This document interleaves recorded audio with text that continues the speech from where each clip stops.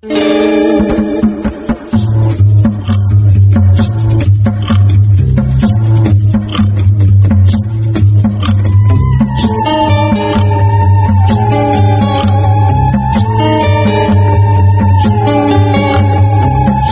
we are back with a second exciting panel episode of Radio vs. the Martians. I'm Mike Gillis. And I'm Casey Dorn. And this month, we are tackling the weird and amazing world of professional wrestling.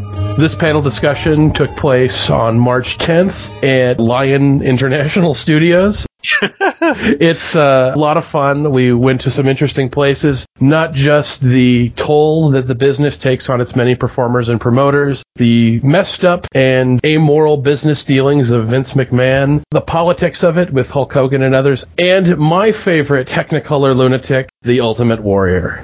There was also a bit of a discussion by Rich Lyons about some of the older history of the territory days that I think someone like me who didn't grow up on it really didn't understand the rich history and experience of pro wrestling as a genre. We really look at something that has its origins as a carnival attraction, but managed to make its way to becoming a multi-billion-dollar industry that fills stadiums like Madison Square Garden. I think we go to some interesting places and, a warning, a couple dark places as well. But you'll come through with it with a better appreciation, as I did, of how diverse of a medium it is. We hope you enjoy the panel. Let's go.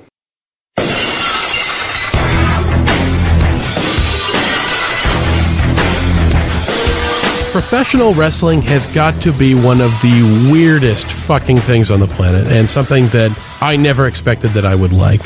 It's one part carnival trick, one part boxing, one part soap opera, one part Rocky Horror Picture Show, one part reality TV, and one part stunt show. For years, the performers and promoters protected the biggest secret that they have, that the matches were predetermined in their endings. Because of that, the history of pro wrestling is a mix of lies, half-truths, and secrets.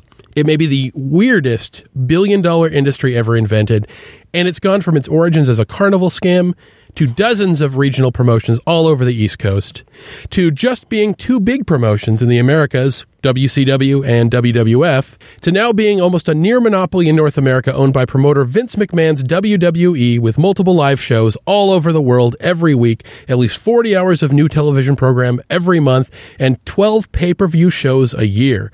So where the hell did pro wrestling come from? To get to the bottom of this, I have my panel this month. Rich Lyons of Living After Faith podcast. How are you doing, Rich? I'm awesome. Glad to be here. And my tag team partner from my other comics podcast, Mike and Paul Save the Universe, Paul Rue. How are you doing, Paul? Pretty good, man. It's a little early, but I'm doing quite fine. I'm caffeinated to the eyeballs. And finally, the Renfield to my Dracula, Casey Doran. How are you doing, Casey? I'm great. How are you, Mike? Pro wrestling is this billion-dollar industry that seems to have its origins as a carnival scam. It still uses a lot of the vocabulary of a scam. Fans are called marks. It's called a work for a match. The word for losing a match is called doing the job. Wrestlers make each other's holds and moves look good and pretend that they're being knocked out. It's called selling. How did we go from the age of carnival sideshows to arenas like Madison Square Garden? This is a ridiculously detailed topic, and there's been a lot of really good research on it. But anyway, the basic thing is wrestling is popular. People love it. And huge crowds would come and see the big stars of the early days. People like Strangler Lewis and Ed Gotch. And, these guys were just massive superstars of the time. The problem was that what they were doing at that stage is what they called shoot fighting, which was real wrestling. They were actually really fighting each other. And back then, it was actually kind of vicious.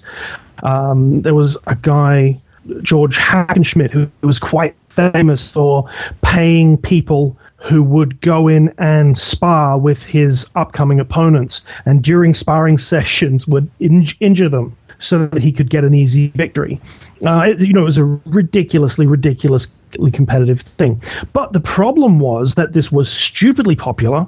The guys involved were stupidly popular, and people wanted to see them. Now, if you look at modern-day mixed martial arts, guys don't fight more than once every 6 to 8 months. And the reason for that is wear and tear. You get hurt, you get injured, you get broke down. So they kind of went, well, look, how do we let people see these massive superstars week in and week out?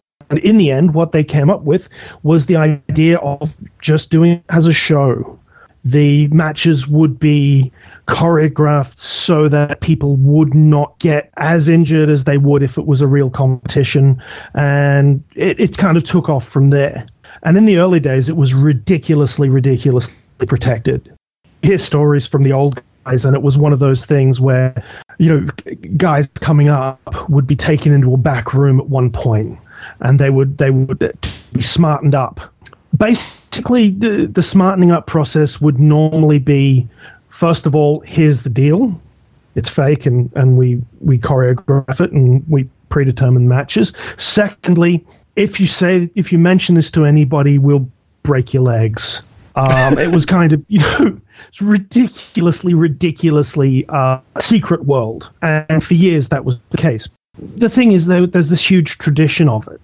And there's this brotherhood aspect. So even, in the 80s and stuff, when it was huge and, Vince McMahon was just starting to take off and the whole rock and wrestling thing, people kind of were looking at it and going, this is not legit sport. They still kept that tradition, which they call kayfabe. It's another carny term. And kayfabe means keeping the secret. Kayfabe actually was kind of a bastardization. Can I say that here? Yeah, go for it. Kind of a bastardization of Pig Latin is how they for fake, but you can't do fake easily with Pig Latin, so kayfabe is what it became. That's the really interesting thing with the idea of the predetermined finish, which is that you don't get the same leeway you do with quote-unquote real sports. If you were like watching a baseball game and a guy slides into second base and just breaks his femur, it's over. They're going to cart him off of there. It's done. He's out of the game. He's probably out of several games. You're not going to see this guy for a while. He's got to get surgery. In professional wrestling, it's going to go a little bit different because they've got an ending that they wrote, and damn it, they're going to get to that fucking ending.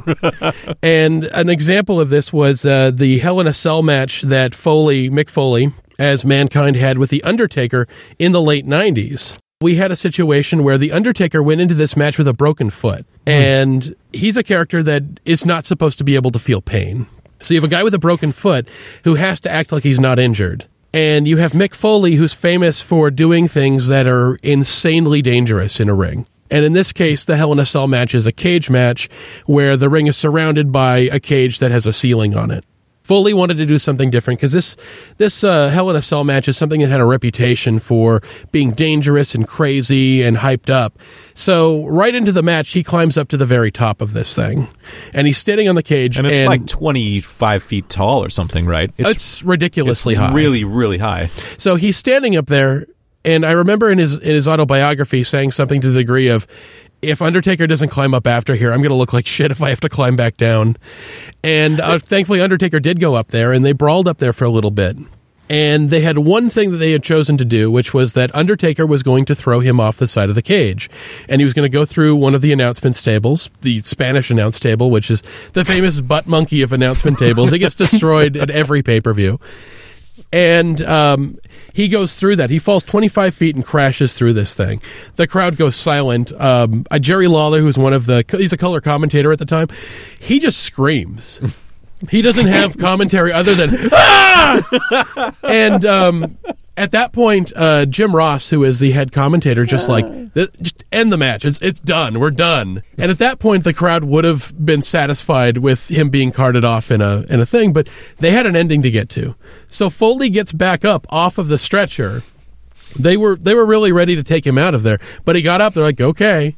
He climbs back up there. They fight for a little bit, and this is a thing that wasn't preordained. They didn't want this to happen.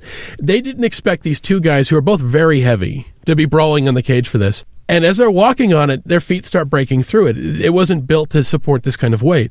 Foley breaks the top of the cage, goes through, hits the bottom, and legitimately knocks himself loopy.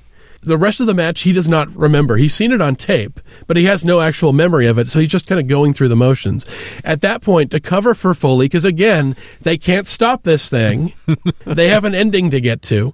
They have a bunch of roadies and managers and employees of WWF run out there. Undertaker beats him up, but Undertaker first has to jump down from the top of the cage. to the floor to go after Foley. And remember, he's got a broken foot and a character that can't feel pain.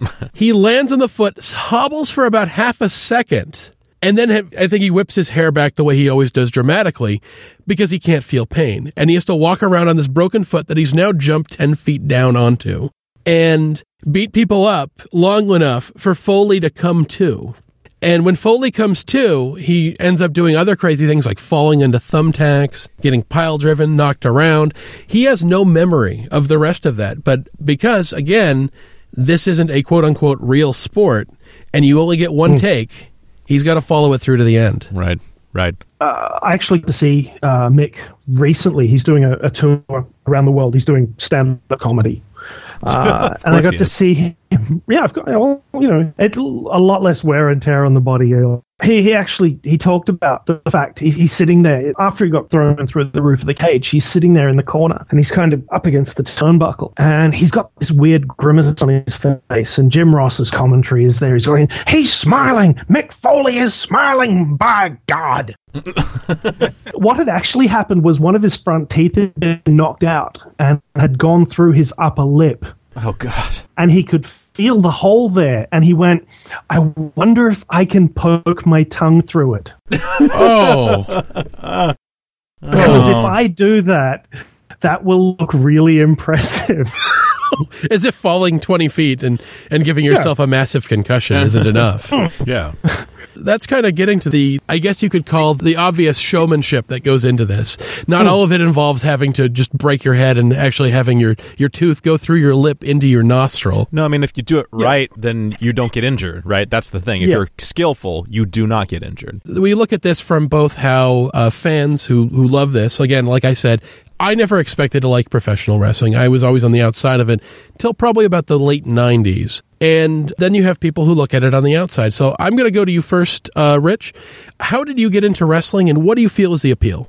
When I got into wrestling, I was just a kid and saw back Mid-South Wrestling, National Wrestling Alliance, back in the territorial days, saw a match where Dr. X, a new character they were introducing, of course I didn't know it, kicked Danny Hodge in the head with his loaded boot. And that was time for Danny Hodge to take a vacation, I now know, which was about 3 weeks. But at that time, because he was the reigning junior heavyweight champion or some such, every week they would show clips, a picture of him in the hospital, and so he was in the hospital for weeks, and that just kind of drew me in, how this bad guy could come and with a clearly cheap boot kick this guy in the head who was a great nice guy and all of this. So as a kid, I was introduced to it, and my parents back then thought it's kind of, we have to let them know it's fake, so they kind of told us it was fake, kind of in the it's fake but you can go ahead and like it anyway way. So that was my introduction to it, was the olden days, the territory days, and I had a kind of a neat situation in that in Marshall, Texas, which is kind of nowhere in the world, we got the Mid-South Wrestling, which was the Cowboy Bill Watts, Grizzly Smith, that whole genre of people were actually, we would go to the matches in Shreveport, Louisiana, and that was driving distance, but we also got television out of Dallas-Fort Worth, and that was the Von Erichs, and so I got to, as a kid, see Fritz Von Erich wrestling as the Germans against the American Tag Team Champions, and then later he starts his own gig up. So that's how I got involved in it, and love the old school. I got into it getting invited to a friend's house, and they were watching a wrestling pay-per-view. I probably had no interest in seeing it, but I think it was the mix of it being a soap opera, and I immediately saw the parallels between that and comic books that I read. These ongoing serial storytelling with good guys and bad guys doing, terrible things. And the thing that I found really interesting was that I immediately gravitated towards bad guys.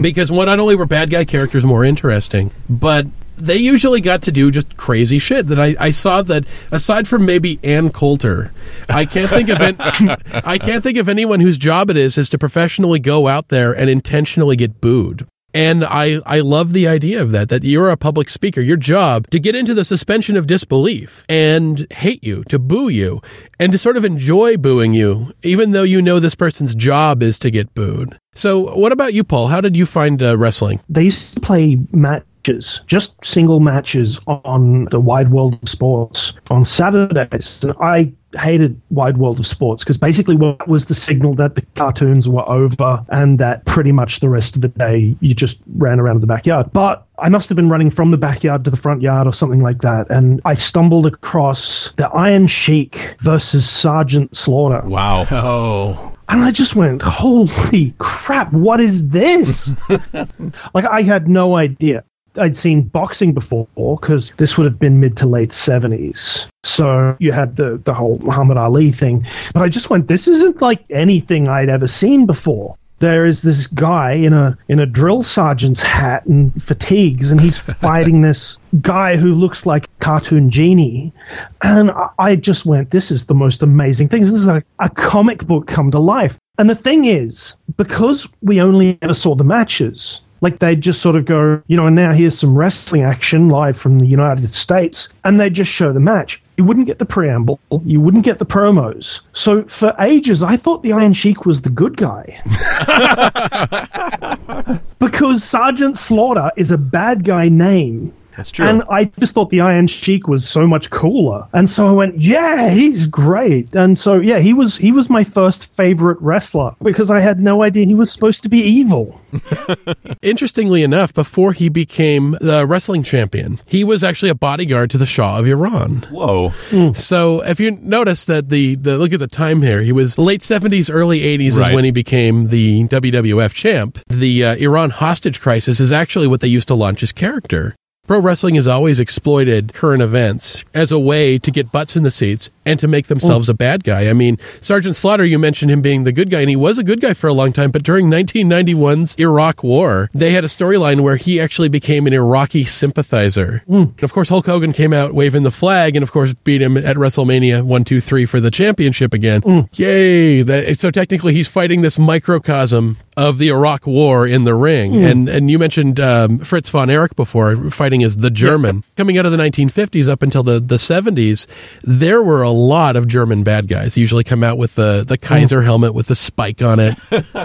Or nowadays, I found it really interesting how they try to jump onto current events. There is a Tea Party bad guy in WWE right now. Have Zeb you guys seen him? Coulter, right? Zeb Coulter is actually Dutch Mantel, and he's managing Jack Swagger, who has been reinvented as a sort of xenophobic bad guy who says America for Americans. Yeah. So Yeah. I wondered what you guys thought about the idea of wrestling grabbing onto current events and exploiting it. I don't mind it. I think it can be fun and interesting as long as it's kind of broad strokes, but sometimes it does bug me.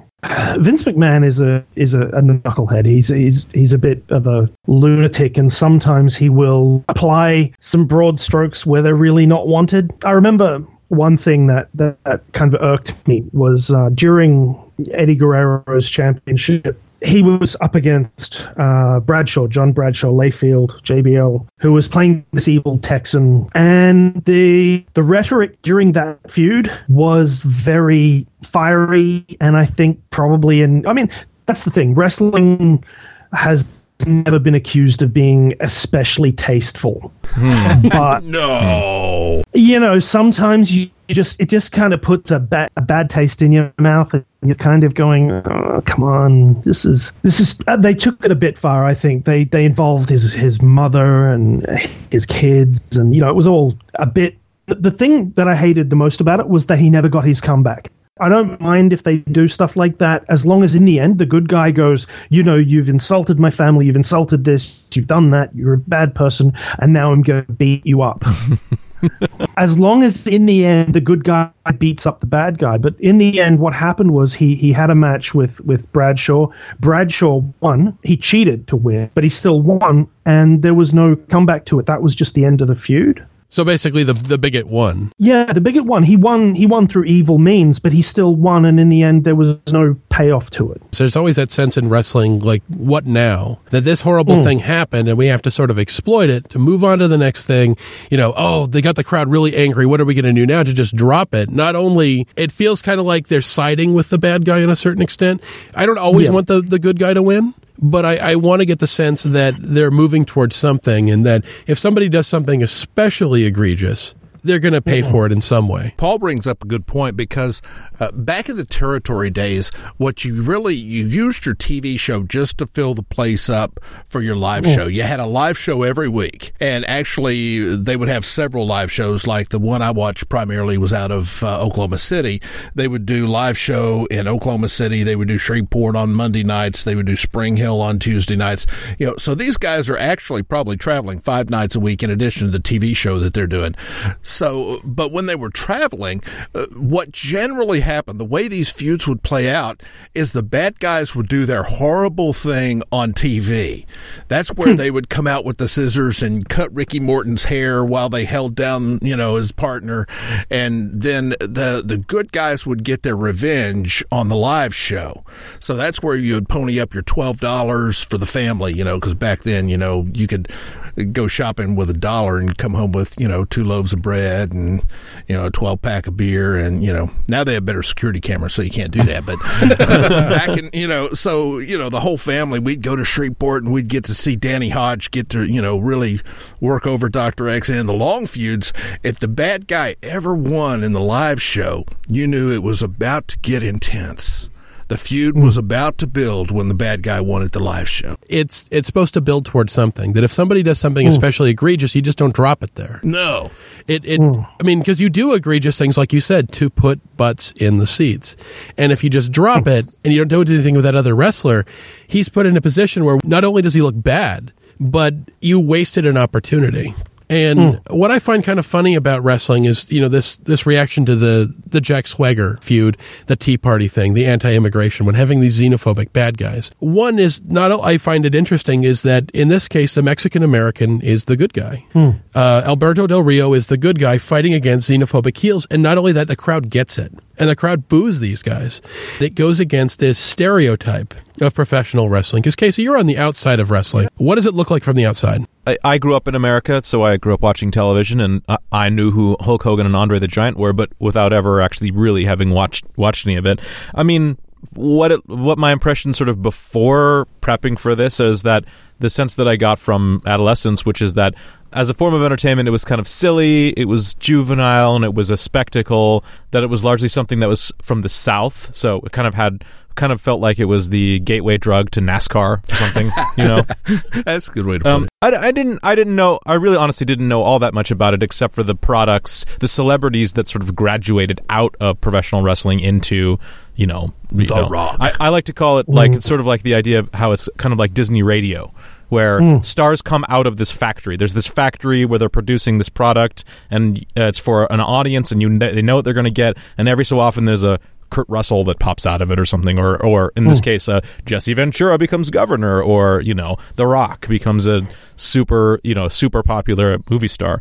So, and there is a stereotype, and I'll leave it up to you guys to know if you've heard this, felt this, of that the stereotyped audience are people who are emotionally adolescent, who are maybe even, and people who were bigots. Like, there's this idea that all of the sort of the collectively the worst things that you could possibly think about stereotypically someone from the South would be identified as what the audience of pro wrestling would be. And that I never met anyone who was anything like that. But there's the sense that it's sort of like for man children. Yeah, that's the impression that I had of it for a long time too, which is that I didn't expect to like it. And what I find really interesting, and I think may surprise a lot of people because of this Jack Swagger, Zeb Coulter, Tea Party feud they're doing with Alberto Del Rio, is that not only does the crowd get it, the crowd boos the xenophobes, but that it's a much more populist business, pro wrestling, than I think a lot of people realize. Because if you're the rich guy in wrestling, JBL being a great example,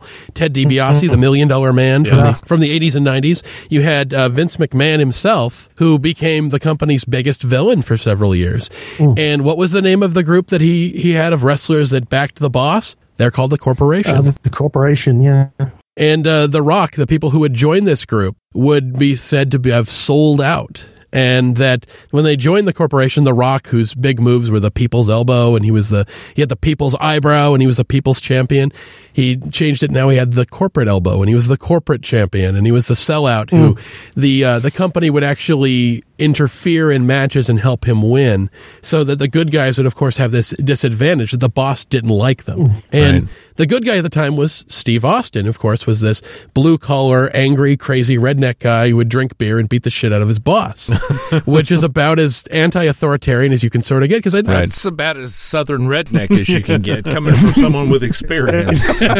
And that's what I find so interesting about it, is that if there's ever a character in wrestling, this goes against that whole sort of conservative stereotype that exists in it. The rich guy is always the bad guy. And you go all the way back to the territory days with this, where the evil limo-riding, wealth-flaunting Ric Flair was the archenemy of the son of a plumber, everyman, Dusty Rhodes. Yes. Dusty Rhodes was a regular guy. He was the guy that represented the audience. Dusty was your favorite wrestler, wasn't he, Rich? I love Dusty. When he first started, he started in the Mid-South, or the National Wrestling Alliance. He originally was a bad guy that didn't even have a finishing move. His finishing move was the cheat. Any way he could cheat, he would win a match. It was always the cheat. And one of my favorite matches, Dusty, the pre-sell to the match, it was a brass knucks match where they wrap their hands in tape like boxers do without the gloves. And, you just duke it out. No rules, that kind of thing. And in the pre-sale for it, he comes out with a tomato, and he says, "This is your head, Bill Watts," and he bites the tomato and smashes it all over. He just covers himself in tomato goo. So, of course, for the match, first thing he does, he pulls out a foreign object, which, you hit somebody with a foreign object, that's where you win. But it's a tomato, and he's bashing his opponent with a tomato. And, wound up losing the match, but it was just what a creative idea. Bash your opponent with a tomato. That's the random shit that can happen in wrestling is because, again, this is live. It's all done in one take. It's done in front of a live audience. And those little moments that can happen on a live microphone are some of my favorite bits.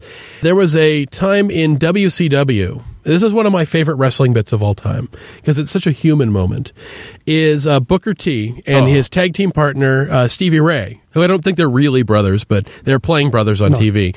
They were a tag team called Harlem Heat. And they were cutting a promo on Hulk Hogan. And I think some of you guys know where this is going. Yes. One of the things of cutting a promo well is that you get into it. You got to feel it. You got to feel the emotion that this character's feeling. I'm going to get you, Hulk Hogan. And at this point, in this wonderful moment that can't be scripted, and it goes out on live TV through a live microphone, he's being interviewed by Mean Gene Okerlund, and he says, "Hulk Hogan, we coming for you, N-word." And immediately there's this look on Booker T's face of regret. His hand goes to the side of his face with this, "Oh, shit," look. And he just kind of backs away from the microphone, and Stevie Ray steps up. And this is where I knew that Mean Gene Okerlund, this man is a professional. He doesn't even flinch and starts asking Mean Gene a question. And it's those little moments that I just love. And if those things that you can't predict and you just have to roll with. Yeah, I think that was maybe the thing that after going through learning about this, that added a little bit more color to it, because it is juvenile, but I mean it's the kind of juvenile fun of knowing how you want something to go, being able to throw yourself into it, and also to throw yourself into these narratives. Like, I didn't understand the idea that like worked shoots, for example, like the shoot is. And a promo is like where you talk trash about somebody, right? You take the opportunity to badmouth somebody. Well, working it, I'm correct, right? Working it is where you throw in something personal. No, you've actually got it backwards there. Worked is where it's pre-scripted, and a shoot is where you talk real. Oh, okay, right. See, and a worked shoot is where it's pre-scripted to sound real. Gotcha. Like, for example, say somebody was going to cut a promo on Triple H, and they went, "You know what, Paul? You just annoy the crap out of me." And all of a sudden, people go, "Wait a second, he's used his real name." What happens is they go, "What, is he really pissed off at him? Holy crap, is this really happening?" And you've got to be really sparing with those, otherwise it becomes really obvious that there works. But yeah, the idea that they can do something that's real and fake at the same time. Yeah, the blurring of the line of something that's spontaneous and something that's scripted to seem spontaneous. So in every instant, you're like, wait a minute, is this real? Is it not real? Is kind of their way of spicing up the open secret. I think that it also is a way of appealing to a multiple level of different fans. Yeah. You've got your kids who believe it's all true, and you address them on one level, and then you've got guys like Mike who are watching it for a whole different reason that your 12-year-old guy is. And and some of the things said on microphone are absolutely, it's like some of the animated movies that you see, that when you watch it as a kid and then you watch it as an adult, you get two totally different views. And I think a lot of times some of the things, especially CM Punk, yes, CM Punk actually has become my favorite wrestler. And one of the things I love about him is that not only is he great in the ring, that he gives a great match and tells a great story, but on the microphone, he is famous for throwing little Easter eggs. He does it completely straight. He makes references to things. He doesn't wink at the camera. He just moves past it really quick. And one of my favorite things he did is he was talking to John Cena, who was the big champ at the time, and telling him, that he shouldn't get all cocky because, hey, look at the history books. Dig up Gray's Sports Almanac. You'll see right there it says CM Punk 2, John Cena 0. And what I love about that is he just made a reference to Back to the Future 2 and the sports book that Biff and Marty are basically fighting over for the future. And he does it in such a casual way. And that, again, that's the live microphone. That you have this moment where he's somebody who knows, I got a live microphone in my hand. I can get away with all sorts of stuff. I may get yelled at it for later, but I just got a crowd reaction. And that's what it really is that people say, oh, well, it's fake. Why don't you really care about the belt? And it's like, well, the belt is really like winning an Oscar. It means the company they have confidence in you. They're basically saying that we want you to be the face of this company. We trust you. We like you. You're getting a big reaction from the crowd. You're giving us a good product that helps put butts in those seats. And when you see a guy win a belt, it does mean something because of that. So it means something to the guy that holds it. There's a strange meritocracy at play in the way that the wrestlers themselves and their relationship to the business, right? Because that's the thing that I find really fascinating about sort of CM Punk's promos is that he'll often make reference to the fact that he shouldn't belong there, right? That he's not he's not the ideal wrestler for what the WWE actually wants, but it's because, and I think this is a point where it's scripted and he's also telling the truth at the same time. He's there because people like him, and if he can keep people liking what he's doing and what he's saying, that's the basis of a meritocracy. So instead of it being Vince McMahon selects these guys, pulls these guys out, and makes them the superstars, it's sort of like those who have the talent for it and those who can work for it, even if they aren't the Hulk Hogan prototype of a wrestler, can actually be the most popular wrestler. For the long time, his company was always called the Land of Giants, and it was called the Land of Giants because Hulk Hogan is 6'6". Andre the Giant is like 7'3". All of these guys are built like bodybuilders. These guys are huge, and they aren't necessarily the guys who are the fastest in the ring. And that's the other side effect of having the pre-ended finish, which is that there's no reality check for a wrestler in the same way. That Hulk Hogan in his 60s will still wrestle, and you still see him go out there and beating up 20-year-olds. And let's just say if Pete Rose put on a pair of cleats and went out there to play a baseball game, the dude's going to get his ass kicked. Yeah. He's going to lose badly. It doesn't matter how popular he was back in the 70s and 80s. The same thing with Hulk Hogan. Yes, you may have been the toughest guy during the Reagan administration, but if you're somebody that drew money the way he does, it becomes this barrier to new talent coming up. And Hulk Hogan is sort of notorious for this. He's the worst politician in wrestling. There's a lot of just really horrendous sort of glass ceiling nonsense in wrestling, and it's a real shame. One of the things that has always irked me, and you were saying before that WWF, WWE was always home to these giants. And the reason for that is that Vince McMahon is a bodybuilder and a fitness enthusiast. And the thing I always got the impression of with Vince McMahon is that he doesn't really like wrestling that much. He does like putting on these shows with these enormous, super healthy guys, with these amazing physiques and these cartoon appearances, but he doesn't really like the actual process of wrestling. If he could get these guys to just go out, stand in the middle of the ring and pose for 20 minutes and talk on the microphone, he'd do that. You know, I got to agree with Paul on this, and that's one of the differences I see in a negative, if I can interrupt here, of where wrestling was and where it is now. It used to be about the matches. It really, you know, and now it seems like the match is secondary to the storyline. The guy who becomes a champ a lot of times from sort of the 1980s onward usually isn't the best wrestler, and that the main event is not the match you want to watch. That WrestleMania 3 was all built around Hulk Hogan versus Andre the Giant. But nobody looks at that like this was this athletic marvel that happened in the ring. Because one, Andre's not going to move very fast. No. Andre's not going to be able to be suplexed. There's certain things that you just don't see happen with a guy that size in the ring. And Hulk Hogan was never, you know, Ricky Steamboat. He was never going to pull that out. What was the great match of WrestleMania 3? It wasn't Hogan versus Andre. It was Randy Savage versus Ricky the Dragon Steamboat. Those guys tore the house down.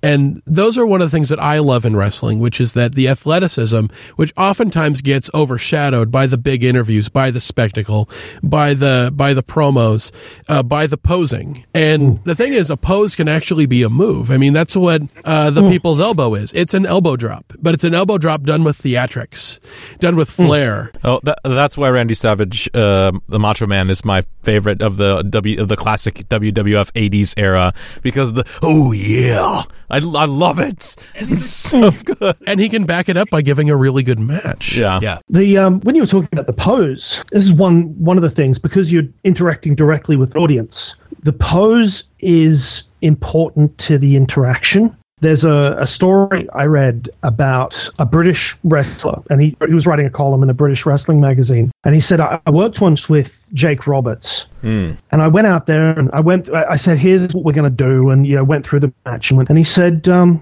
halfway through the match, he stopped, and he looked at me, and he said this one move, and he pointed it out, and he said, do you like that move? He said, yeah, I really like it. I think it's a good move. The crowd doesn't like it, do they? I said, no, I don't usually get a reaction. It's usually just a transition move. I said, tell you what, do it this time. Now, I've been Irish whipped into the corner. I'm not coming after you. You can take your time on this. What I want you to do is, before you hit that move, I want you to pause for just 1 second. Just breathe in once and let it out and look around the crowd and then hit the move. And he said, okay, because, you know, it's Jake Roberts. What are you going to do? And he did. And that 1 or 2 seconds made all the difference, because in that time, the crowd went from, hey, what's he going to do? Oh, he kicked him in the head, to, wait a second, what's he going to do? Oh my God, is he going to kick him in the head?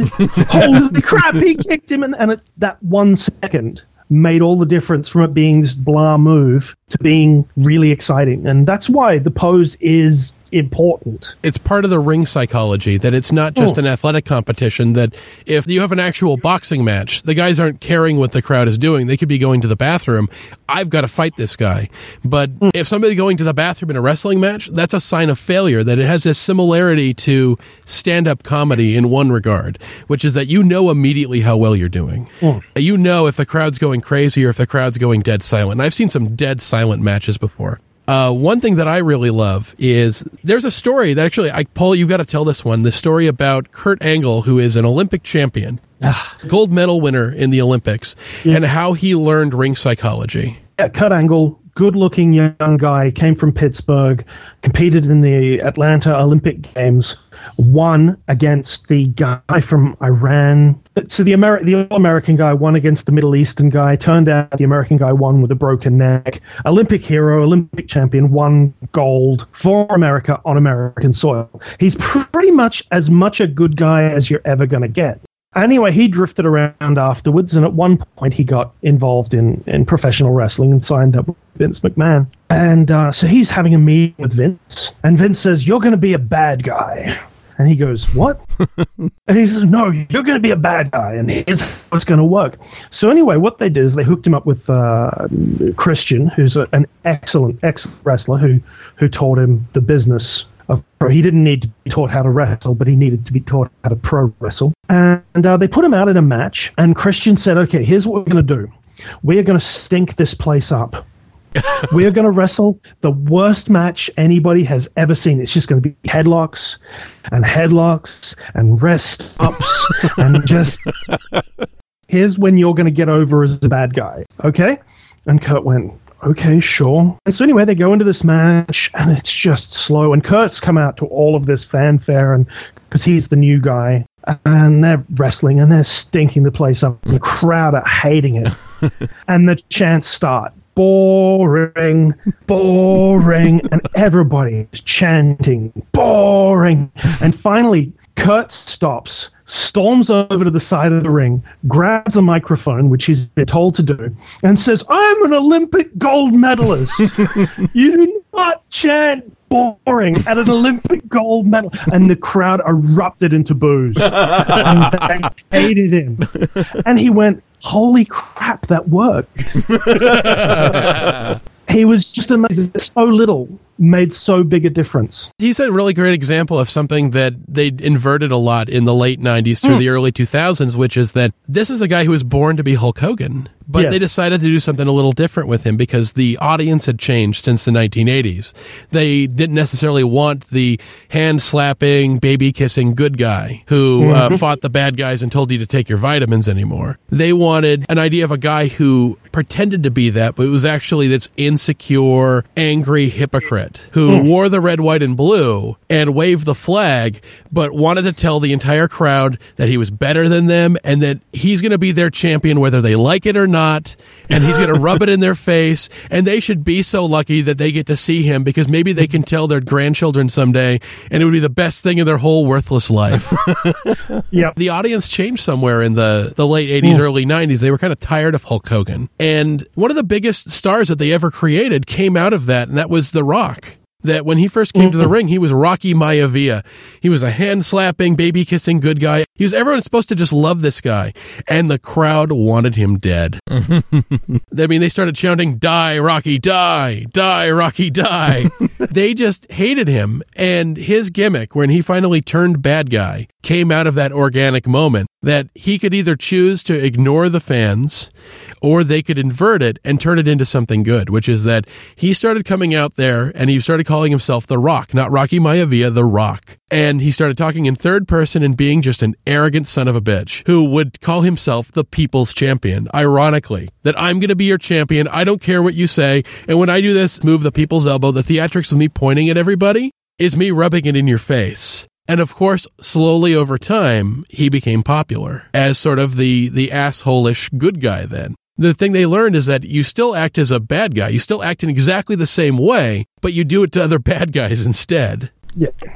Well, it's like Undertaker. The McMahons had tried for years to get him actually over as a bad guy, and you just can't do it. The fans just keep making Undertaker a face, even though there he is trying to be cast as the bad guy, as the heel. Well, this is one thing that I got to ask you guys, because of course, yeah, like you were saying, guys like Mike are going to watch it for sort of the more nuanced play between the wrestlers and the suits and whoever else that's there. But I mean, at some point they're doing the same thing over and over again. You effectively, you not only know that it's a pre-scripted ending, but really over 10 years or so, the same story arcs are going to be used and reused out there. And sure, they can do wild and wacky things to try to keep it more exciting. But is there a point where it gets boring, where you don't like it anymore? That would be a problem for me. I think it can, and I think that's the same with movies, though, too. I mean, how many times have we seen the same plots in movies over and over again? Isn't Avatar just Dune in a lot of ways? We see a lot of the question is can you do it in a new way? You can do an old thing in a unique, new way, and that's one of the things I loved about CM Punk is in a lot of ways, he's Steve Austin again, that he's this anti-authoritarian guy standing up to the corporate people. Except he does it in a different way. He does it in a much more mouthy, nuanced way, rather than just running down there and beating up the boss and pouring beer all over him. He's a different character. What, more nuanced than that? That's already Proust. Yes. And I think that what you do is with a new generation of fans, you find a way to make it relevant to that culture. That he's the anti-authoritarian guy now, but he wasn't the anti-authoritarian guy from the 90s. Just like, what is a good guy guy now? What was a good guy in the early 80s? But again, look at CM Punk again. You have this guy who's covered in tattoos, who doesn't have a bodybuilder's build. He shouldn't be successful with Vince McMahon, yet he is. That in a lot of ways, he got successful despite himself. They had a bigger hurdle to cross. And that's one of the things that I really find exciting when I watch a Punk match, whether he's a good guy or a bad guy, is that I'm actually watching it with suspense, not just because I don't know who the winner's going to be, but because I know as long as they make him the champ, or as long as they keep pushing him forward, it means the company believes in him despite their history with people like him. And I'm excited because I'm like, please win, please win, please win, please win, because it means they're not shoving him off to the side like with Paul mentioned, the Eddie Guerrero thing, because Eddie spent years getting thrown aside like that. To answer the original question, you get the same stories over and over. To me, it comes down to the details. To me, it's the little things that matter. One of the things that gets lost a lot in professional wrestling, and this is one of the things that the 90s did, which was not so good for the business, was they had these really big spectacles. They had Steve Austin driving a beer truck down and spraying the boss with beer out of the back of a truck, or filling his car with cement. And you had these really big things, and in WCW as well with the NWO, there were these big revelations, and big, because they were trying to top each other. One of the things that happens is you hit a level of diminishing returns on that, which is what you were talking about. And you sort of go, yeah, it's a big thing again. Okay, yeah, he's setting fire to his car. Okay, sure. But the thing is, it gets to the point where, if somebody runs somebody over with a car again, it's just, yeah, okay, sure.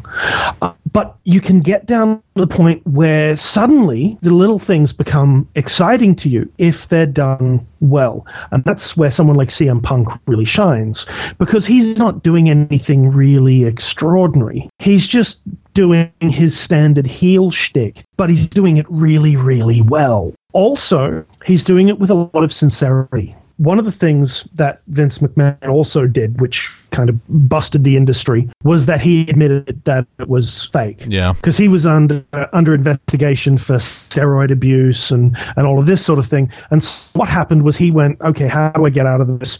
Okay, steroid abuse isn't a problem because it's not a sport.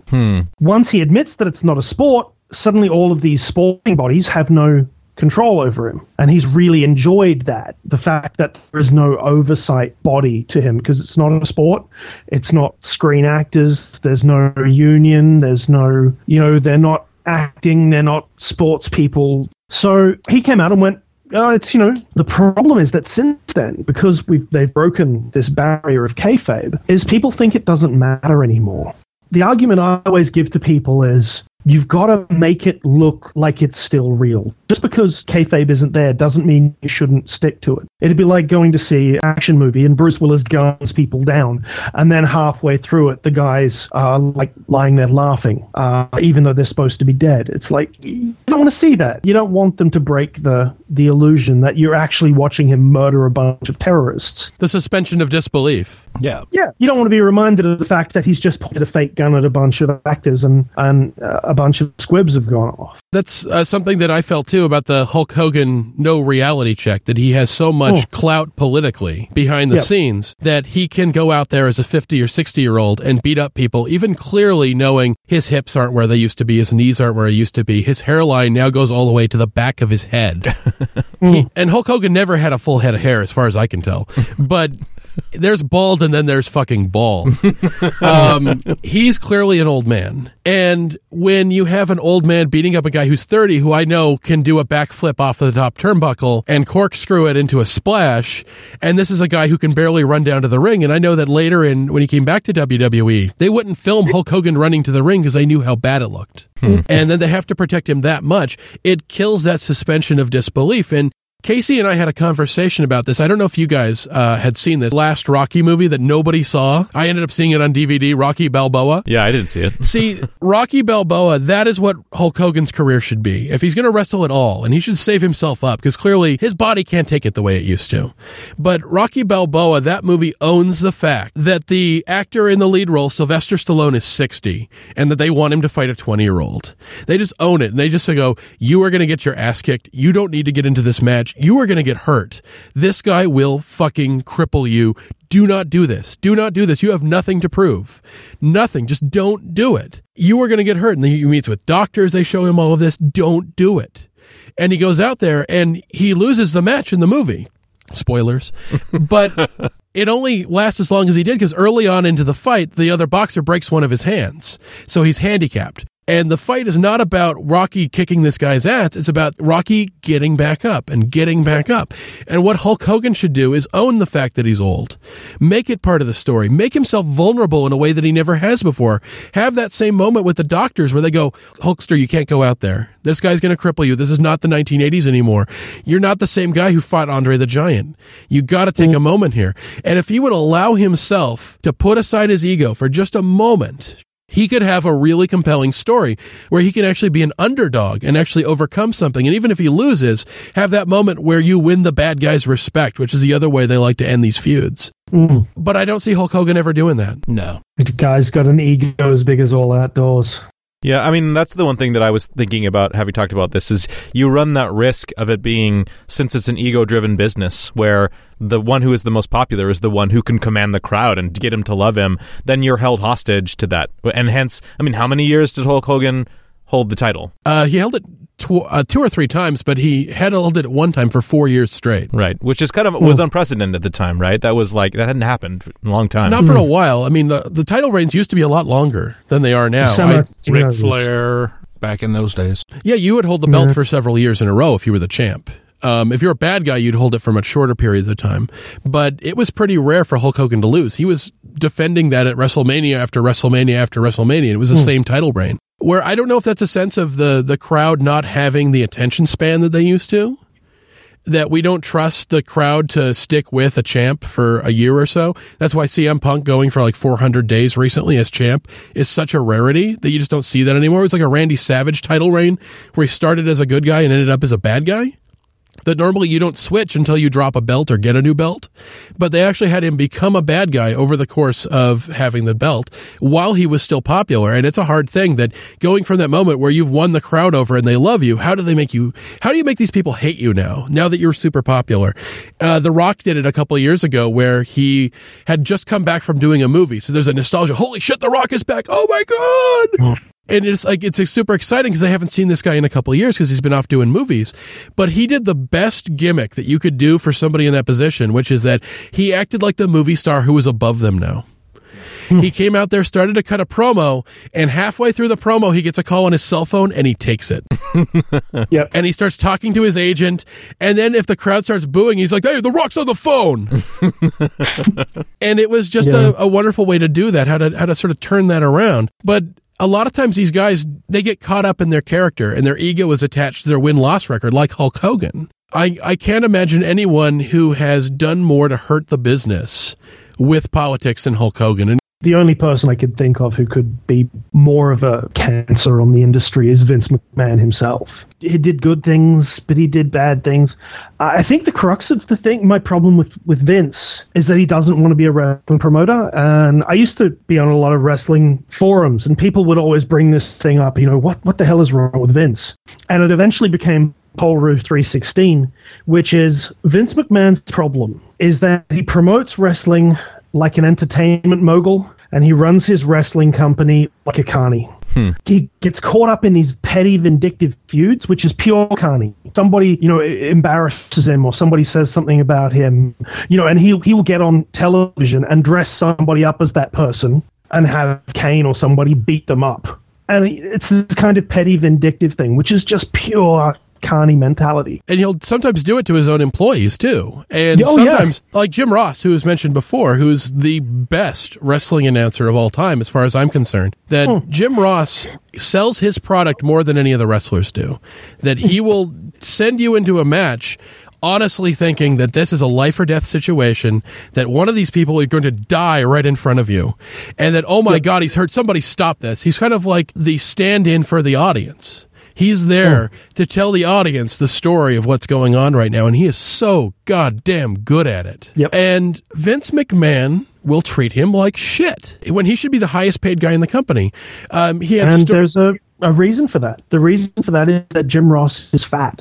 Vince hates fat people. Vince thinks that anybody who's fat, that is evidence of a lack of self-discipline and self-control. Vince McMahon is a workaholic who is extremely self-disciplined. So he looks at at Jim Ross, and he sees a fat guy who repulses him, and he feels a need to belittle him and humiliate him on a regular basis. The WWE a couple of years ago started this Be a Star campaign.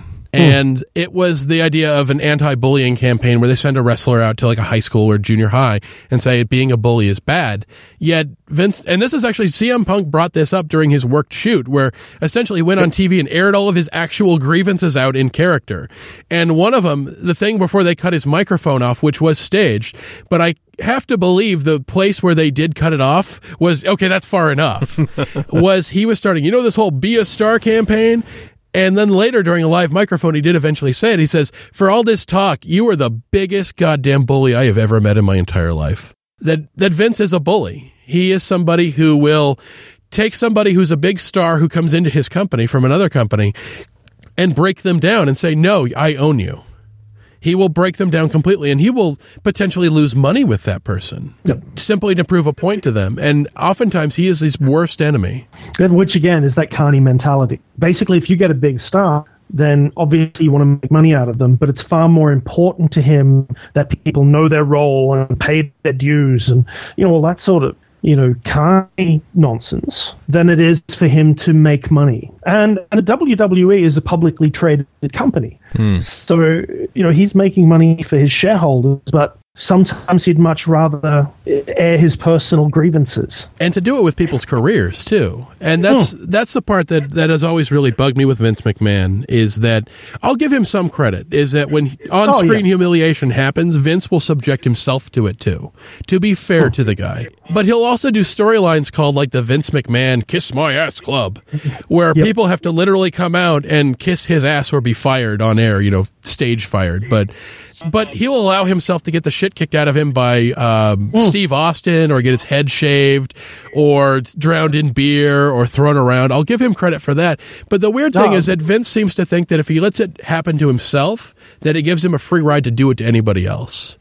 And it's not always fair, especially when you go after somebody like Jim Ross, who has probably done more for his company than any one person, probably more than Hulk Hogan, probably more than Steve Austin, because he helped make Hulk Hogan and Steve Austin. The thing you don't see during live shows, and I've gone to a number of live WWE events. I've gone to like an episode of SmackDown being taped, and I went to WrestleMania 19. The thing they don't show on TV is that the announcers have entrances too. Jim Ross has his own theme song and he walks out to, and holy shit, does that dude get applause. Yeah, he does. That's something that Vince needs to pay attention to, because not only does the crowd love Jim Ross, they respect and they believe in Jim Ross, because that's something you can't buy. No matter how much promos and storylines you throw at somebody, he gives it a legitimacy that, despite the carny selling, that you can't buy. And you can't, because I've seen bad announcers before, and they've had bad announcers during the times that they fired Jim Ross. And they always ask for Jim Ross back. And it just blows my mind. The benefit of someone like Jim Ross over a Tony Schiavone, for example, who is just awful, is that Jim Ross always makes you think that whatever's going on is important, and he always tries to find something interesting about what is happening. If somebody does a particular move, he'll go, oh, that's shades of this particular wrestler, or that was invented by this guy, or these guys have fought before on opposite sides, or whatever. You're sort of going, okay, so there's history here, and this is important, and this is interesting. And he does it for everybody, because every match that comes on, he commentates. I'm really interested in this idea here, because you're sort of talking about Jim Ross as the keeper of the history that happens. Tell me a little bit about and the process of taking all of the littler leagues, all the clubs, and then consolidating them eventually what would become WWE. What I know that there was feuds between companies, but how did that work out? I mean, how's that shake down?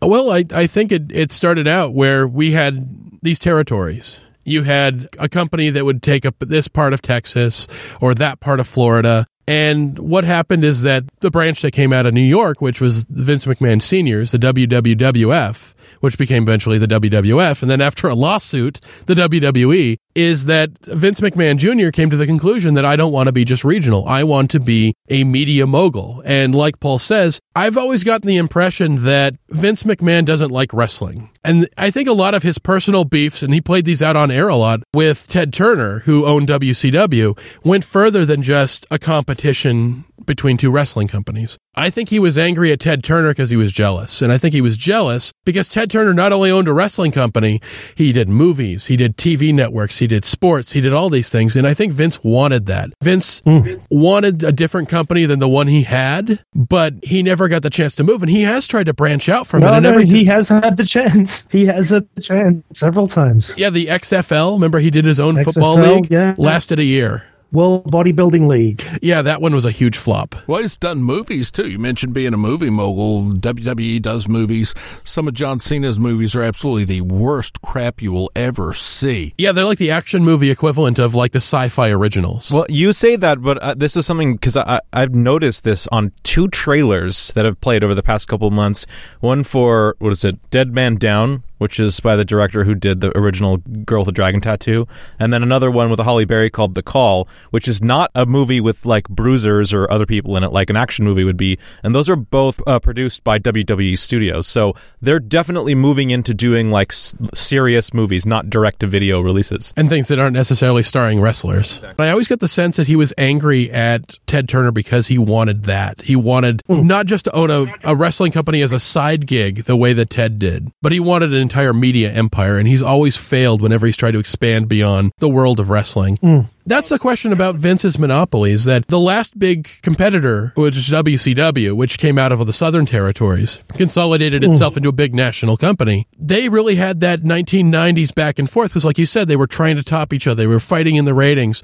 And there was that 2-year period where WCW was actually kicking Vince's ass. And after that, it was just a long, slow decline. And it was just so badly run that it just really just petered out to the point they were so desperate to get attention that David Arquette was WCW champion at one point. What? Yeah.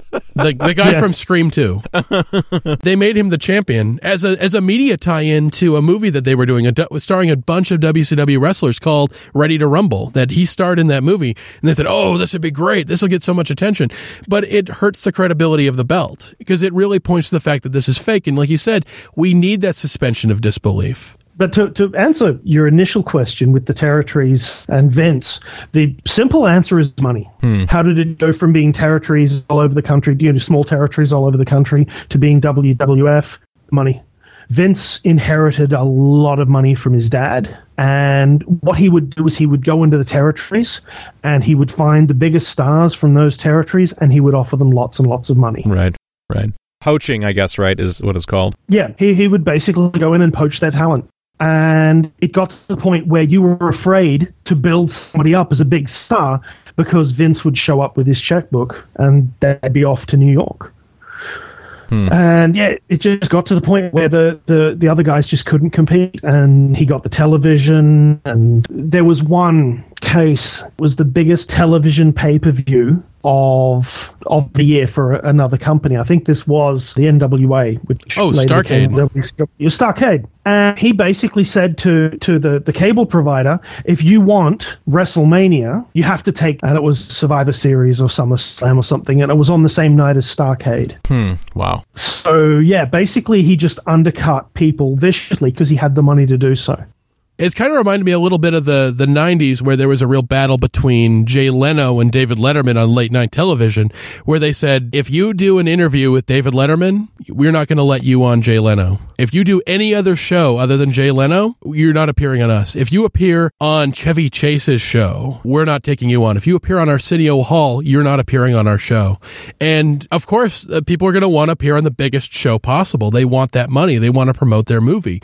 So it, like with Vince, it just kills smaller people. It kills people doing different things. Right.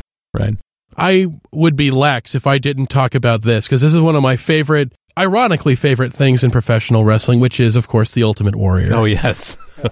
The Ultimate Warrior probably needs a little bit of an introduction. If you're a fan of wrestling, I don't need to say anything other than those two words, Ultimate Warrior. But if you don't know, this is a guy who had originally been a tag team partner to Sting back in the 80s and exploded in WWF. This is a man who has this hulking bodybuilder guy with frosted Farrah Fawcett hair and skin like a laminated hot dog. This is a guy who looked like the 80s just vomited all over him with just fluorescent colors, streamers, face paint. He looked like the leader of that gang in the Road Warrior crossed with a trapper keeper. And he was a goddamn lunatic. He would give the most wonderfully nonsensical promos. I mean, there's nonsensical promos. I love Macho Man Randy Savage, and he gave most of his great promos while he was high on cocaine. But they would still be coherent, and there'd still be a message in there. And he was like, "Ooh, yeah, Mean Gene, I've been to the danger zone. It was at west of the Rocky Mountains, north of Mars, and south of hell." And he'd just go off on that stuff. But that stuff is fucking Proust compared to the stuff that the Ultimate Warrior would say. The Ultimate Warrior sounded like a mix between Deepak Chopra and a Klingon. It would be this growling, incoherent babbling about doing battle and drawing powers from the gods, and he'd say things like, "When the bones of the elephant point north and the stars of the Orion belt are in alignment, the bell will toll for thee, Hulk Hogan." It was nonsense. It was glorious nonsense. He would just go off like that. He had all of Hulk Hogan's just Machiavellian tactics to try to grab the spotlight for himself, but he didn't have the political skill. And he was a character you couldn't really write anything for because he would just run around like a crazy lunatic and shake the ropes. And he was awful in the ring. And I mean awful to the point that Hulk Hogan had to carry him in the ring. Wow. He was terrible. Not only that, he would write these long essays that just read like Vogon poetry.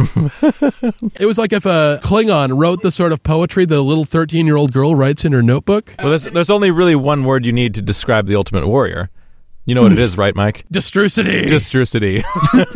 Somebody once said of the Ultimate Warrior that he was so batshit that he had to invent his own words to capture how truly crazy he was. And I think it's like the destrucity is that you find this like middle ground between destruction and your own destiny. And in other words, like folk, that it's like focus, but you take us out of it because you got to focus just on yourself. It's me. Take the us out of focus. Folk. You got to folk. And he wrote a comic book that if you were to Google it, please do, the Ultimate Warrior comic, especially the Christmas special. Oh, my God. Because it's really just a group of pinups in his comic book. It will scar you for life. You can't unsee it. Yeah. There is Freudian look into the Ultimate Warrior's brain that, how would you describe it, Paul? God damn it. You got some like 15-year-old metalhead who had like smoked himself insane and had listened to nothing but Slayer for 10 years. If you got this weird peyote crazed 15-year-old metalhead and said, you know, tell us the story of Rudolph the Red-Nosed Reindeer, you'd probably get something like the Warriors Christmas special. I think you'd get something quite like it's quite like Warriors' book, yeah. Well, that's a question I got to ask. Any self-awareness on the part of the promoters that are doing this, where sometimes they really are asking the wrestlers to go out and humiliate themselves? And yeah, you know, like you said, sometimes Vince McMahon himself will allow himself to be humiliated, or John Laurinaitis will be on there and allow himself to be humiliated for the crowd, essentially.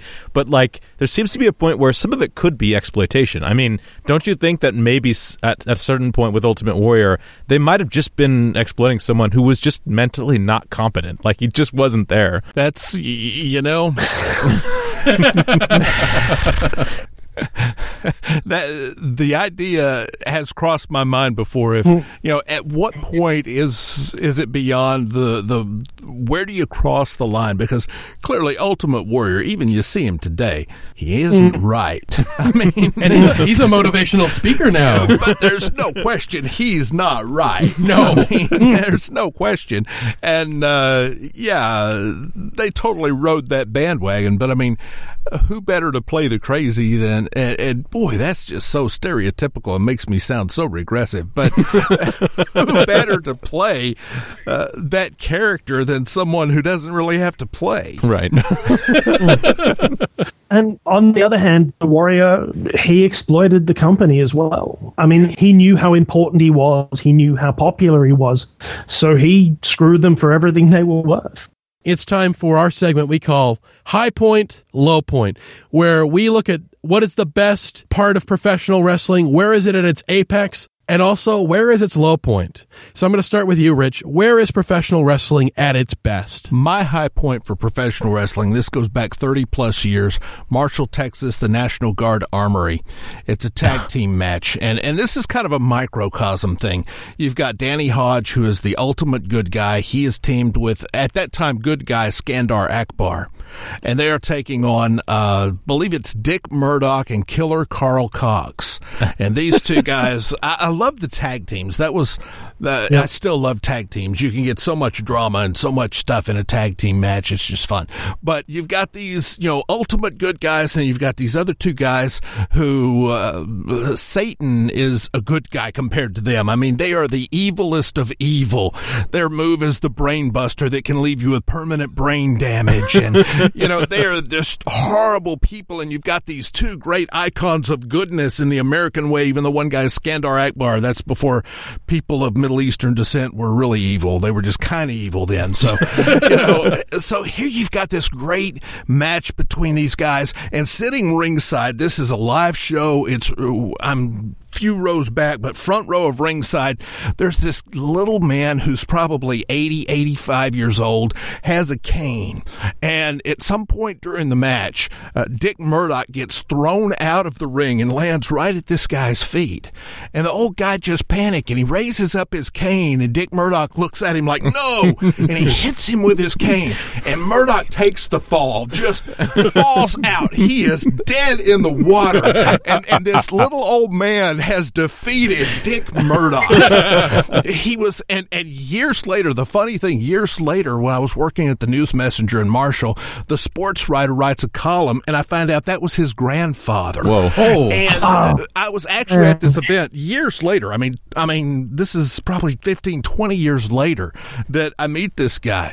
And here you've got, and the way he described it was like Granddad. It was like he had completed his bucket list. He had beaten Dick Murdoch. He could go on to heaven in peace because he had, to me, that is the pinnacle of what wrestling could be. The little old guy, I mean, when he hit him with that cane, it meant nothing. And it could have died right there, Today, I don't know what. They'd probably haul him off and arrest him for assault. But when he hit Dick Murdoch with that cane, he just felt like he had been hit by a 2x4. I mean, just laid him down. And to me, that was what it was all about. They made that guy's probably his life on that night. And it was an awesome trip for everybody there because you're in the thing, kayfabe and all that aside, the old man just kicked Dick Murdoch's ass. That's hilarious. So that was my best. The best wrestlers will know to pull those sorts of moments in, like getting them involved in just that little moment where somebody makes somebody's complete day, and sometimes makes for great television, because I can guarantee you when that old man hit the guy with the cane, went apeshit. Oh, yes. So, Paul, high point. High point for me, this is, I can't top that. That's just too amazing. But I've got to say for me, I'm a wrestling fan for decades, but I confess I haven't watched televised wrestling in a long time. It just got to the point where there was no wrestling. Right. There's no wrestling on the show. And I like wrestling. I like the art of wrestling.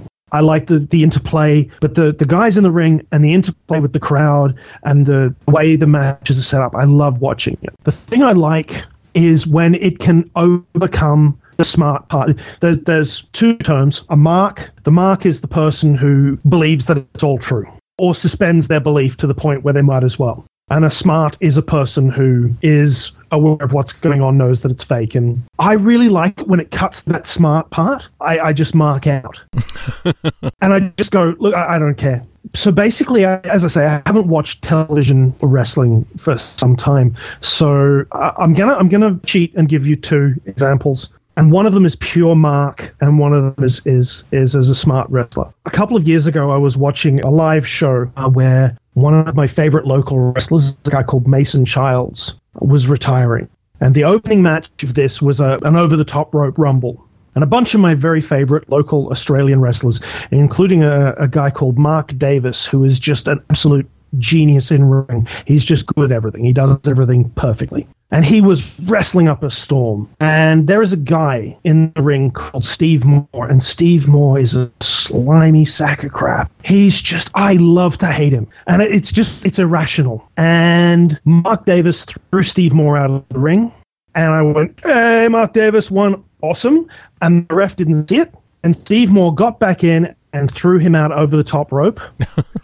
And I stood up and I looked and I pointed straight at him. And it was quite quiet. It was just quite a quiet moment. And I just screamed as loud as I could, "You low dog, Steve Moore!" And he looked right at me. And he had a look of fear on his face, like I was going to go in. And I just went, no, I just completely forgot where I was, what I was doing. All that I know was that I hated him with every fiber of my being, and I loved that. When anything can do that to me, when a comic book, when a movie can just make me just forget everything and react in that pure sort of visceral way, I love that. I love that right to the bottom of my heart. On the smart front, this was a few years ago now, one of the local promotions got American indie wrestler called Chris Hero, who's currently in development with WWE, is a guy called Cassius Ohno. But they got Chris Hero out, and he wrestled what is the finest match I have ever seen with a Japanese masked guy called Shadow Phoenix. And these guys exchanged holds, they flew, they brawled, they put each other in submission holds and reversed, and it was just the pure expression of wrestling as an art form. I know how wanky that sounds, but it was really true. And I was just watching it, and I was just totally enraptured by watching these two guys just working so magnificently. It was a long match, and at the end of the match, there was this period of celebration. And Chris Hero got up and he went, it was an honor to wrestle this guy, and he's been wrestling in Australia. He was a Japanese guy. He spoke a little bit of English, but not a lot. And because Hero had been in Japan, he knew he could speak Japanese. So the guy could actually work to his fullest with him because they could, communicate properly. And at the end of the match, he said, "I only met this guy this afternoon, and we wrestled this match for you, and it was an absolute honor."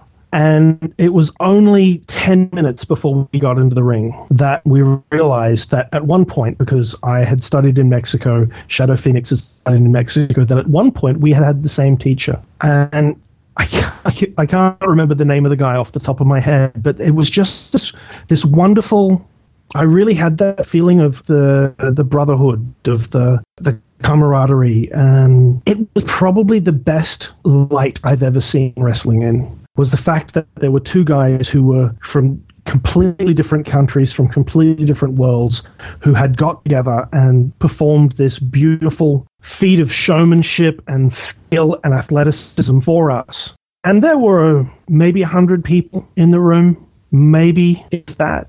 And it was just this wonderful thing that I was so privileged to be there for. And I think that's probably the finest moment I've had in wrestling. For me, it's losing yourself in something that you know in your brain is not real. That you know that I'm reading a book and I know none of these people are real.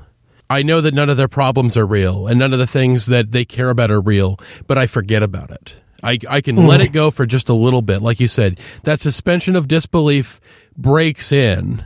And you see just how amazing in the ring two people can work together. That the beauty of it is that, yes, because the big spots that happen during the match, the finish and maybe a couple things during the middle are thought out in advance, but you realize that these guys are really communicating in the ring, often non-verbally. Now you reverse. Now you do this. And when two guys are doing things that you have no idea how they could have not pre-planned this. And for me, that was probably a match at a past pay-per-view between Kurt Angle and who had been my favorite pro wrestler of all time, Chris Benoit. Oh. These two guys in the ring were fucking incredible. They would hold into reversal, and they would do things that jaw would just drop. It would hit the floor, like, not just because it was dangerous off the top rope, but the athleticism, the agility, the shows of strength, the reversals, the creative ways they would come up with, reversing each other's holds into different holds, and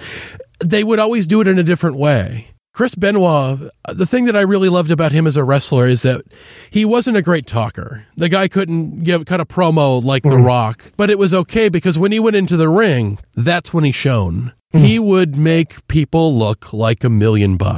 He could take a wrestler who wasn't really well known for doing much more than punching and kicking, and by the time he was done feuding with them, they would use 3 or 4 new moves that were not part of their repertoire before, because they would have this sudden sense of, holy shit, this guy can go, and they would get ambitious. He would make the people he wrestled better. He would do things in the ring that you could show to a non-fan. And that's one of the things I like about any hobby, with comic books, with movies, with anything. Can I show this, even though it's got this reputation for being a nerd thing or a hillbilly thing or whatever? Can I show this to a non-fan and they could get it? And Chris Benoit was one of those guys that he could make people get why I love this. And I think that's my favorite part of pro wrestling. Casey, you're coming at this from the outside. You're not a fan. You've had a chance to look at pro wrestling now. And I probably wouldn't go and shell out $15 for a pay-per-view event for WWE. I probably wouldn't. My high point is Mike Hagar, which for some of you who may not know, he's a fictional video game pro wrestler who gets elected mayor of Metro City and has to take out the trash, essentially, when his daughter gets kidnapped. But, I mean, that's what's fun about it, right? Is that it's a silly character and that he's a huge, strong man, and all he's doing is he's beating up the guys you know who deserve to be beat up, and he's a legend for it. And did that video game come out before Jesse Ventura was elected governor? 1990? That was before then. Yeah. Yep.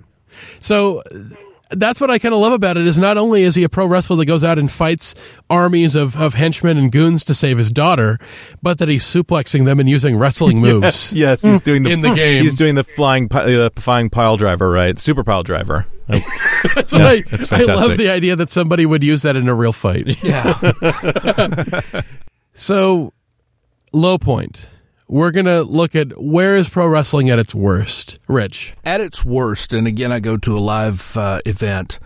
Junkyard Dog was involved. He was one of the good guys. One of the bad guys, there was a woman involved who was one of the managers, or, you know, sometimes the woman just is part of the show with the good guys. And during the match, one of the bad guys slapped the woman.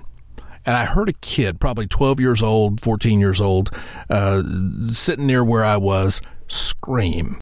And you realized at that moment that was not the first time that kid had seen a woman hit by a man. Oh, wow. And I think that a lot of the later, I've seen Triple H do the pedigree. Pedigree. Couldn't think of it. Do the pedigree on his wife, Vince McMahon's daughter. And I don't know if that's storyline wife or if they were actually married. Probably not. They are actually married. Oh, they actually are? Okay. Well, you know, actually married, but I mean, you've seen those things, and I think when wrestling crosses in to try to make domestic violence look good, you've crossed the line. You've jumped the shark. That at that point, to me, I didn't. It was decades that I didn't go to a match after that because I just couldn't go domestic violence. I mean, no longer suspending belief. Nothing that crossed the line for me. Yeah, I've noticed that wrestling at its worst also has a lot of slut shaming that kind of comes into it at the same time. That you get people like Stephanie McMahon, who is Vince's daughter, coming out of character, and the crowd will chant slut at her. And the good guys sort of encourage that, to yell that at her. And that's always something that made me really uncomfortable, because it's you want to have a type of entertainment that anybody can enjoy. And this is a problem that I know that Paul and I talked about comic books, which is that you get so caught up in projecting this to a specific hardcore audience, or what you believe is that audience. And you forget that there are other people in there that could be put off by that want to like this product. Yeah. But they see Triple H basically beat up his wife, and we're supposed to cheer him on in that moment. Right. Or at other bullying moments. There's a character called Eugene. Yeah. Eugene is That was close. Go ahead with that. That was going to be my second worst. Go ahead. Yeah, Eugene was a character that they created who was a retarded wrestler. He was basically a wrestler with Down syndrome or whatever. Wow. Played by somebody who didn't have Down syndrome. Right. It would have been one thing if he really did and he was a good wrestler and they didn't exploit it. But they basically had it where his logo would look like it was written in crayon with like a letter backwards. And he would be like, I'm a wrestling fan! Bad on WWE in the first place for having a wrestler like that to exploit that in the first place. Right. They should have never done that character. And you're just like, if I was watching this with a non-fan for the first time, I'd have no argument to defend it. Yeah. So, Paul, what's the low point? For me, the thing that I hate most is hearing the horror stories about people. The most obvious one, of course, is Chris Benoit, who was the best technical wrestler in the world, who murdered his family and took his own life. He committed suicide.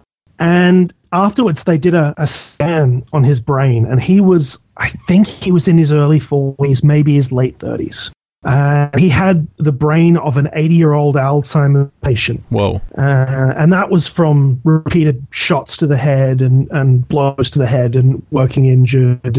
And you hear about that. That's obviously the worst. But Jake the Snake Roberts was a guy I loved as a kid. I was terrified of him as a bad guy, and I loved him as a good guy. And he's a wreck of a man. He was addicted to crack and having horrendous amounts of health problems, and he's actually doing really well for himself at the moment. There's a wrestler, a guy called Diamond Dallas Page, who does a program involving yoga and diet and stuff like this, and he's working with Jake Roberts at the moment, and they're trying to get him back in order, and they're doing a really, really good job, and it's been wonderful to see. But there are so many situations of people whose lives they've come out at the end of wrestling ruined and broke and like the Von Erichs. Damaged. Yeah, the Von Erich family is an absolute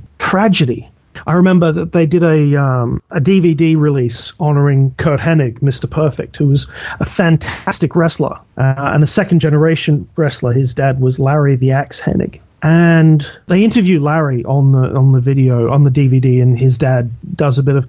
And Kurt's not there because he took too many drugs and it worked on his heart and he died of a heart attack. There's an interview with Bret Hart where he sits there and he goes... I had this photo of me and all my friends, and we used to sit there and we used to look at the photo, and it was us standing around a barbecue and go, you know what? When we retire and get out of this business, this will be us. We'll just be sitting around a barbecue and shooting the shit about old days. And you look at it, and there's Dynamite Kid, who's a wreck. I don't even know if he's still alive. Davey Boy Smith, who's dead. Brian Pillman, who's dead. And Owen Hart, who is dead. And, it takes such a toll. And Roddy Piper wrote a biography, and in that book he talks about a thing called the sickness. And one of the things with wrestlers is that they tend to be damaged people to start with. And they get into this business. The business is a hard business, and it's a rough business, and it's a strong business, and you work injured, and it's very competitive because if you don't work, if you get injured and you take time off, then you lose your spot, and somebody else gets your spot while you're recovering. So what you do is you take painkillers so you can keep working, or you keep working even though you're injured. And for a while there was this whole idea of, hardcore and people doing really dumb things and getting hit in the head with tables and ladders and smashing their heads in and bleeding all over the place. And that takes a toll. And if you're starting out already kind of with this damage and you get into it and the business kind of feeds that sickness, then it can have tragic consequences, and has for so many people. And that, more than anything else, is my low point, because in order to enjoy the product, you have to kind of push that out of your head, because otherwise you're sitting there and you're thinking, where are these guys going to end up? Wow. Paul actually touched on my low point. Yeah. And it's the fact that that I mentioned Chris Benoit was my favorite wrestler of all time. He did of course, murder his family and commit suicide. And because of that, I didn't watch wrestling on television for like 5 years. It wasn't until sort of the rise of CM Punk and that video becoming viral that I started kind of watching it in a peripheral way again. But for the longest time, it was this guy who, by all accounts, was this nice family man. And the shots that he took in the ring, the shots that I enjoyed him taking in the ring, and the concussions that he got and him working hurt, and the way that this business doesn't give people time off, because unlike the wild world of sports where you have baseball and football and basketball, you don't get an off season. You don't get a time to heal. You keep going, or somebody else is going to be in your spot. Then you have to work that much harder when you come back. And unless you're Hulk Hogan or Steve Austin, your career just can't afford that kind of break. And there's a part of me that after Chris Benoit, I wonder, who's the next Chris Benoit? Who is it that I enjoy seeing get beaten up, knowing that each one of those shots is possibly contributing to a future tragedy, not just to their life and their drug problems. Like Jake the Snake tried to fix his pain problem with drugs and alcohol, and I just can't completely push that away when I watch the show. And it's hard because it just says that something fundamentally has to change with wrestling to fix that problem. And maybe it means they have to have an off season. Maybe it means they need to be unionized the way that Jesse Ventura says. And I don't know how to fix it. And as long as it's owned by one man, Vince McMahon, the wrestlers don't even have the ability to threaten to jump to another company now, because there's Vince money and there's everybody else. It's like if Warner Brothers was the only big movie company and the biggest one after that was like Lionsgate. Right. That's what they're working with. Or Trauma. Yeah. That's your best bet, is that either you're working in direct-to-video or you're working for Vince. And he owns your character, he owns your schedule, and he will bully you into working hurt. And I've heard this story over and over and over and over again of guys' lives that are just left in utter fucking ruins. So, on that happy note, Casey, what's your low point? I can't. It's hard to follow that. It really is hard to follow that. That's pretty heavy. And from the little that I've known about watching Vince McMahon's promo about his announcing of what is now known as the Attitude Era is actually one of the strangest, most surreal, and also when you really put your brain on what he's actually doing to everyone who has to work in this medium afterwards is horrible. It basically makes it that much harder to play using the disbelief, and it essentially erases the magic of the whole profession that's been for, I don't know what, 100 years hence. It completely erased the magic of the entire thing. You're talking about the promo where he admitted that it wasn't real. Correct. Where he said that it was part soap opera and part, Days of Our Lives. Yes, exactly. And to me, that was kind of a crime. It would be not unlike, I don't really even have a good analogy. I mean, he ended up breaking the world of the genre that he owns, essentially, and did it with really not much charisma. I didn't feel very much charisma. I agree with that. As a wrestling fan, I mean, everybody knew the kayfabe. But when you put that on the top shelf, you change them from wrestlers to superstars. No longer is it wrestling, it's sports entertainment. Yeah. The attitude of that. And it goes back to what Paul said. I think that also shows Vince doesn't like wrestling. You look at the matches today. In preparation for this, I watched a couple of pay-per-views. Of course, you pay less now that they're on YouTube. But, in watching it, it's like he got lost in the Carney aspect again and really took the emphasis off of what happens in the ring. And my best wrestling memories are what happened in the ring, or, I don't remember why Dick Murdoch and Killer Carl Cox were the bad guys and all that. I don't remember the storyline of any of that. I remember the guy with the cane. And I think that you're absolutely right. When you take that and make it where, in a way, it's disingenuous. It makes your audience look like idiots. And it makes you stand like you're saying, we know you're idiots, carry on. Right. Yeah.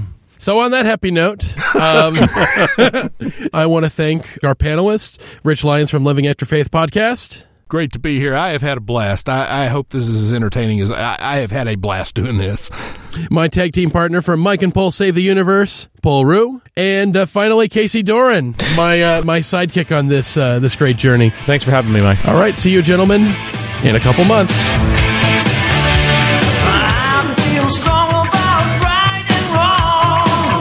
Radio vs. the Martians is produced by Mike Gillis and Casey Doran. Our audio engineer was Rich Lyons. Our editor was Mike Gillis. Our theme music was written and performed by Todd Maxfield Matsumoto. Find us online at radioversusthemartians.com and send us your feedback at info@radioversusthemartians.com. I am a real American.